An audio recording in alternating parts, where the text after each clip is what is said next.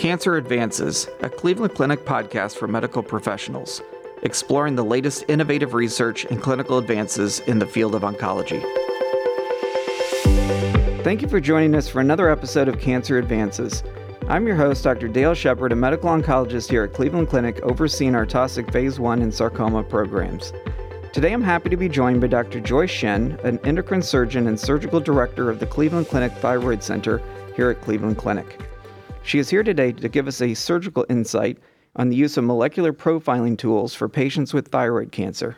Welcome, Joyce. Thank you. Thank you for having me. Absolutely. So maybe to start out, give us an idea of what your role is here at Cleveland Clinic. So I actually came here in 2009 as a clinical fellow for endocrine surgery. And since 2010, I've been endocrine surgery staff.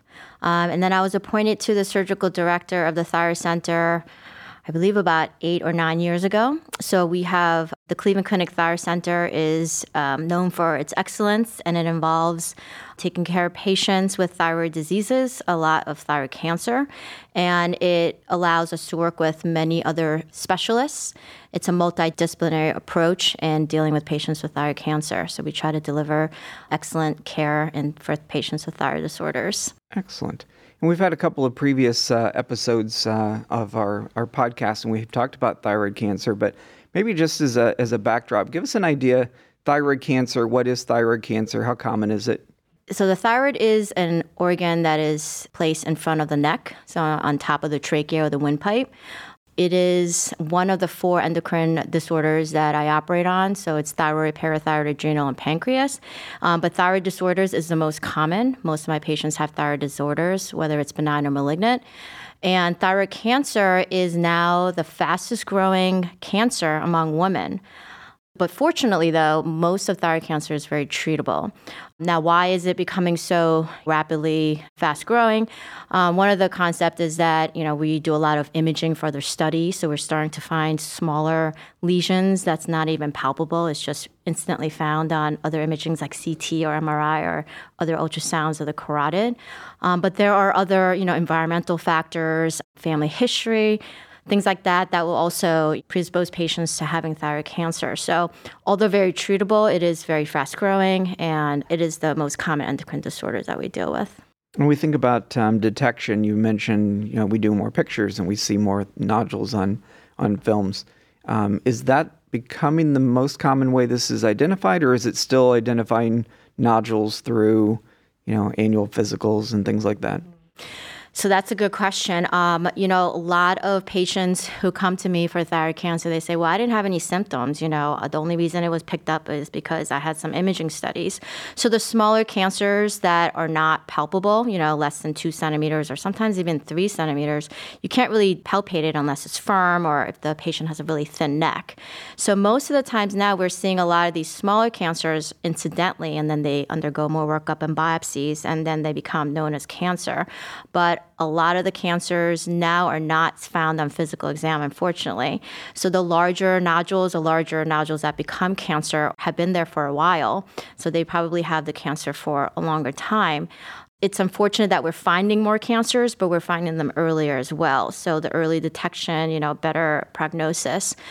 So there is a little bit of a mix of, how do we find these cancers? And a lot of the time it is just incidentally on imaging.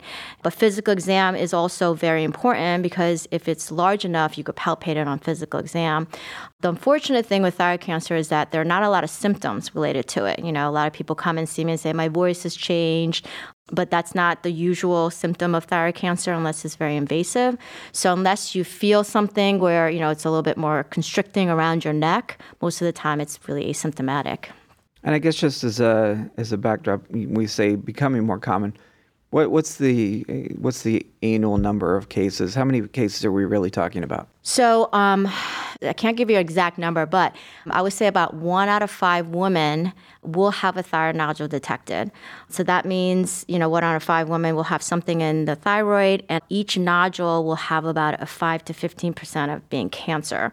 So although the percentage is low, the amount of thyroid nodules is high. And also, just because you have a thyroid nodule that is not benign at the present moment doesn't mean that it can turn into cancer. So once a thyroid nodule is detected, it's very important important for the patient to be follow up routinely on imaging or something so that we keep an eye on it, because a lot of these cancers will stay indolent or small, and then, in a few decades or even a few years, they can become a cancer. So once it's detected, the most important thing is for routine follow-up. All right.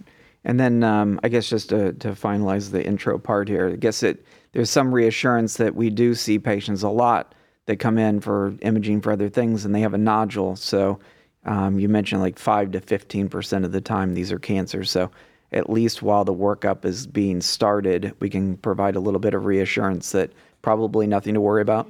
Yeah, most of the time, that's a pretty good percentage of not being cancer.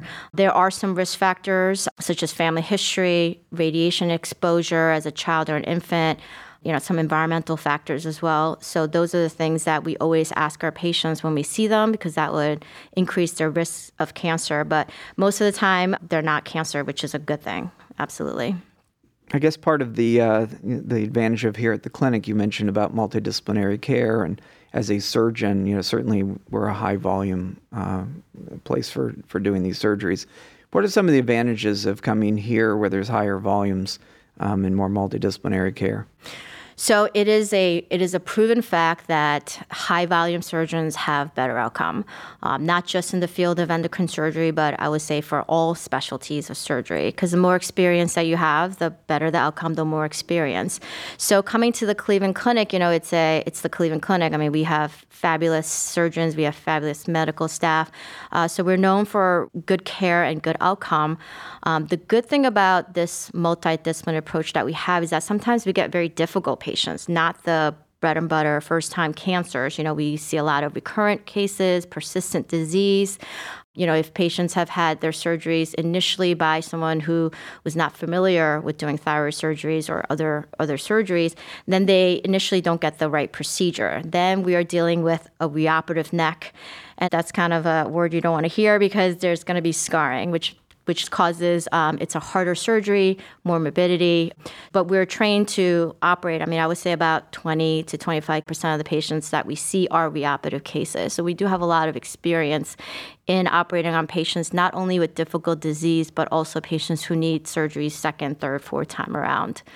And those patients usually have very extensive or more aggressive disease, which will require not just a surgeon removing the cancer, but also a medical endocrinologist, regular oncologists, radiation oncologists, ENT surgeons who deal with very advanced cancers that may require laryngectomy. So we have all these resources because it just doesn't require one person for cure, but we really work with our other specialists so that the patient get not even just neoadjuvant, but adjuvant care, which is the treatment they need after surgery. Okay. Let's go to the very beginning. Somebody has a nodule. How do we find out if there's a cancer? Kind of walk us through kind of where we've been and where we're going. Sure. So now that we're seeing nodules, whether it was found incidentally or on physical exam, or maybe even the patient was feeling the neck and found something, the first thing that they'll most often be seeing their primary care provider, and he or she will do some more workup, whether that means an ultrasound of the neck is usually the most appropriate and the most non-invasive test, or they'll just be directly referred to a thyroid specialist. And at that time, the Endocrinology and Metabolism Institute, which comprises of endocrine surgeons and medical endocrinologists, we are equipped in our offices to do ultrasounds in the office. So the first time we see the patient, we will perform the ultrasound in the office. And all the endocrine surgeons and some of the medical endocrinologists will offer finding aspiration biopsy at the time of the first consult, which is really nice because a lot of our patients, as you know, who come to the clinic come from far away and they don't want to come back for another ultrasound or another biopsy. So we do this, what we call this one-stop shop. So they're very happy that they get everything done at the first consultation. The fine needle aspiration biopsy is the best tool in diagnosing whether a thyroid nodule is cancer or not. Very good outcome, and there is minimal downtime. Really, there's no downtime. You do the procedure while the patient's there and they go back to work. It's like getting a blood draw, but it's in the neck. So it's a little bit more uncomfortable, but nothing, no downtime at all. Very minimal risks in the hands of a good technician. And that will be the usual step. And of course, the biopsies are great, but unfortunately, it's not always black and white. There's some gray areas in terms of what the results are. And tell us a little bit about that part. What are the likely outcomes from a staging off of a fine needle aspiration? So people who deal with thyroid nodules and other thyroidologists and our cytologists have this common vocabulary that we use. So we call this the Bethesda system for thyroid cytology, where there's 5 categories, and there is benign, then there's the obvious cancer, and then there is things in between, such as what we consider indeterminate nodules. And depending on if it is an indeterminate nodule or not, there is some other things that we can do, because before molecular testing, which I'll get into, there was really, if it was an indeterminate nodule, you automatically got a diagnostic lobectomy or something in the operating room, which, nobody wants to have surgery just to figure out what it is. A non-invasive procedure will be ideal, but that was not always available. So if it was benign, we followed it. If it was cancer, this patient had surgery. And if it was this kind of middle gray zone in indeterminate nodules, then we kind of gave the patient a choice. Do you want a diagnostic surgery or do you want to follow it? And that really became the conversation between the surgeon and the patient. But now we have some other tools that will kind of sway us one way or the other. And so that's where we get into the molecular profiling. Mm-hmm. So tell us how that works. So the molecular profiling that we use, called Afirma testing, when we do the biopsy, we take a small specimen and we will send it routinely to a cytologist. We smear the cells on a slide, and they will be able to look at it under the microscope and be allowed to, tell us if it's one of those categories. But sometimes there are some atypical cells, and they can't call it benign, they can't call it cancer. So what we do is we save a small fluid from the initial aspirate, and we put it into this Afirma tube, which is molecular profiling. So that tube gets sent only if it is one of those indeterminate nodules. So if it's benign, we don't need the Afirma testing. If it's cancer, we don't need the Afirma testing unless we need it for further treatment, like an adjuvant therapy for aggressive cancers. But if it's one of these indeterminate nodules, whether it's a follicular neoplasm, suspicious for a follicular neoplasm, or a follicular lesion of undetermined significance, those are the 2 categories, then we'll send it to Afirma, and there's 2 results. So they will look at all the mutations that could possibly be, and they'll test it for thousands, and they'll be able to let us know if it is benign or if it's cancer, or suspicious is a word that they use. The great thing about the molecular testing that we use is that it has a great negative predictive rate, meaning that if they call it benign, it's about almost 95% that it is benign, which is just as good as having a false negative rate of 5%. So we treat them like a benign nodule, and we follow up accordingly with routine ultrasound. But if they call it suspicious, the cancer rate is about 50%. I mean, most patients get a little bit anxious at that time, of having a 50% chance of having cancer. So then that leads to another conversation of, what do we do at this point? There are only a few patients I would have to say that hear Afirma suspicions to say, well, I don't want surgery, I'm just going to live with it. Most patients will like some type of a procedure done. And that procedure is the discussion between the surgeon and the patient.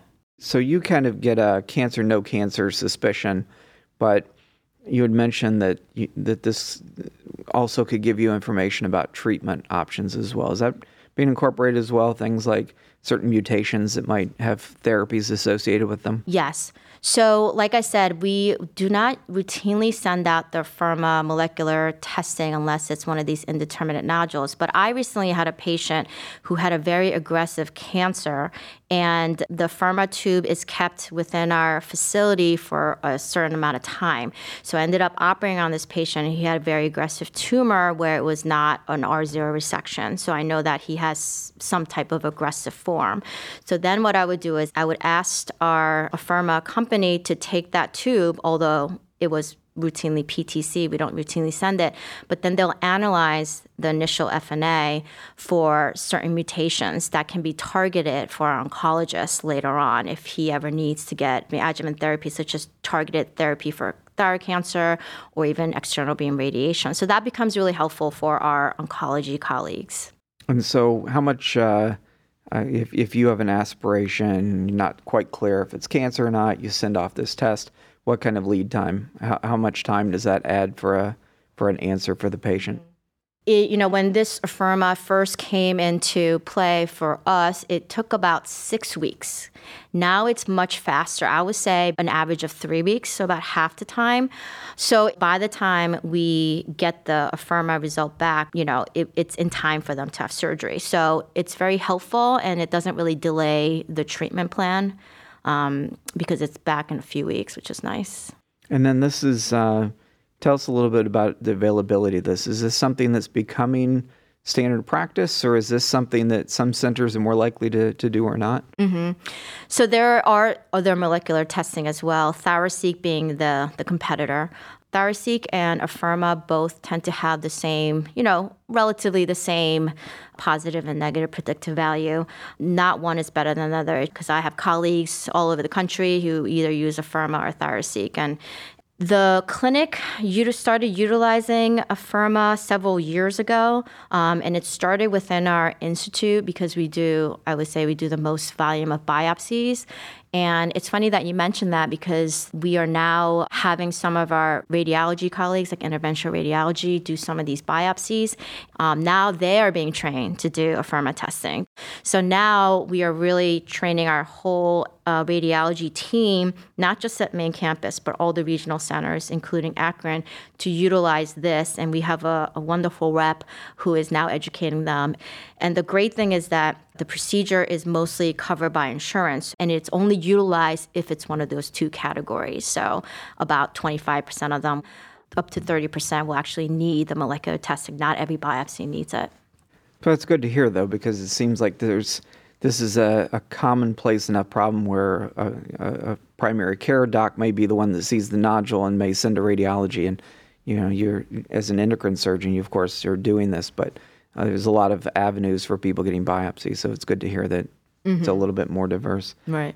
When we think about that sort of diversity of patients, are there particular patients, certainly redo operations and things like that, are there categories of patients that really do need to see an endocrine specialist rather than kind of starting the process maybe with a biopsy and going from there?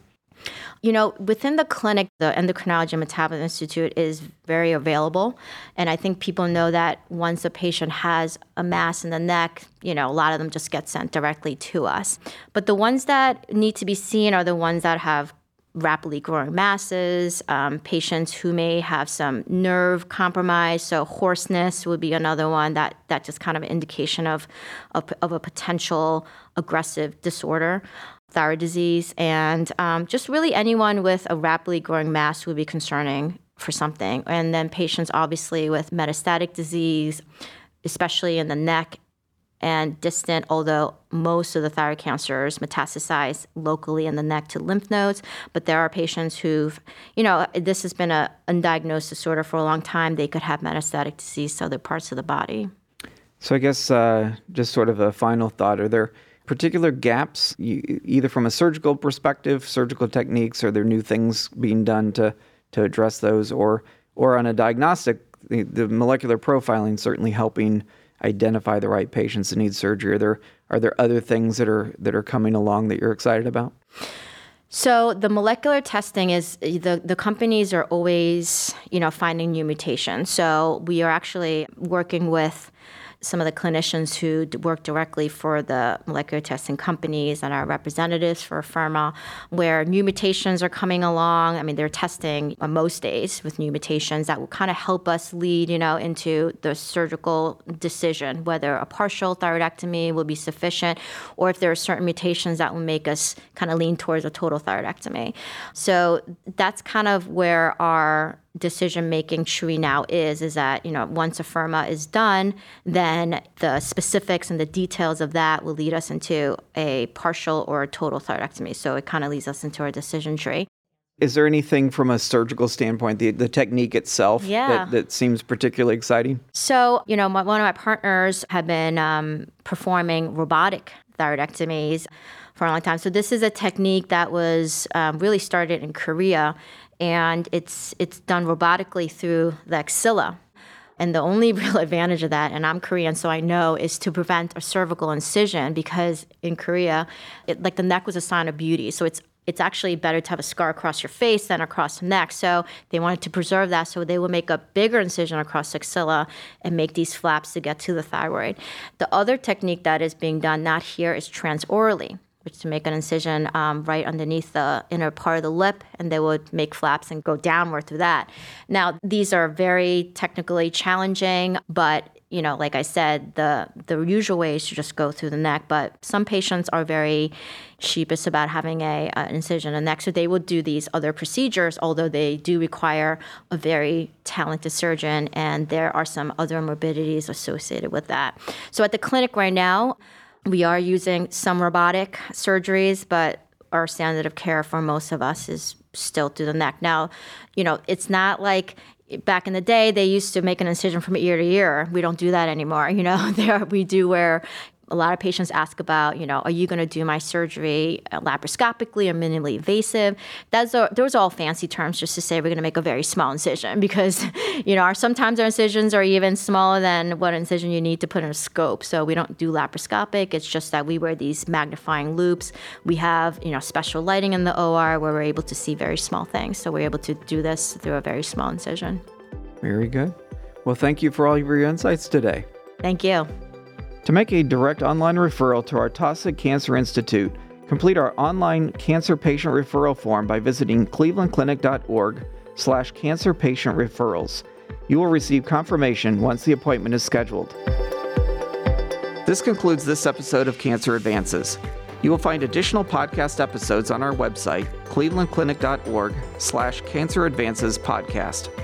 Subscribe to the podcast on iTunes, Google Play, Spotify, SoundCloud, or wherever you listen to podcasts. And don't forget, you can access real-time updates from Cleveland Clinic's Cancer Center experts on our Consult QD website at consultqd.clevelandclinic.org/cancer. Thank you for listening. Please join us again soon.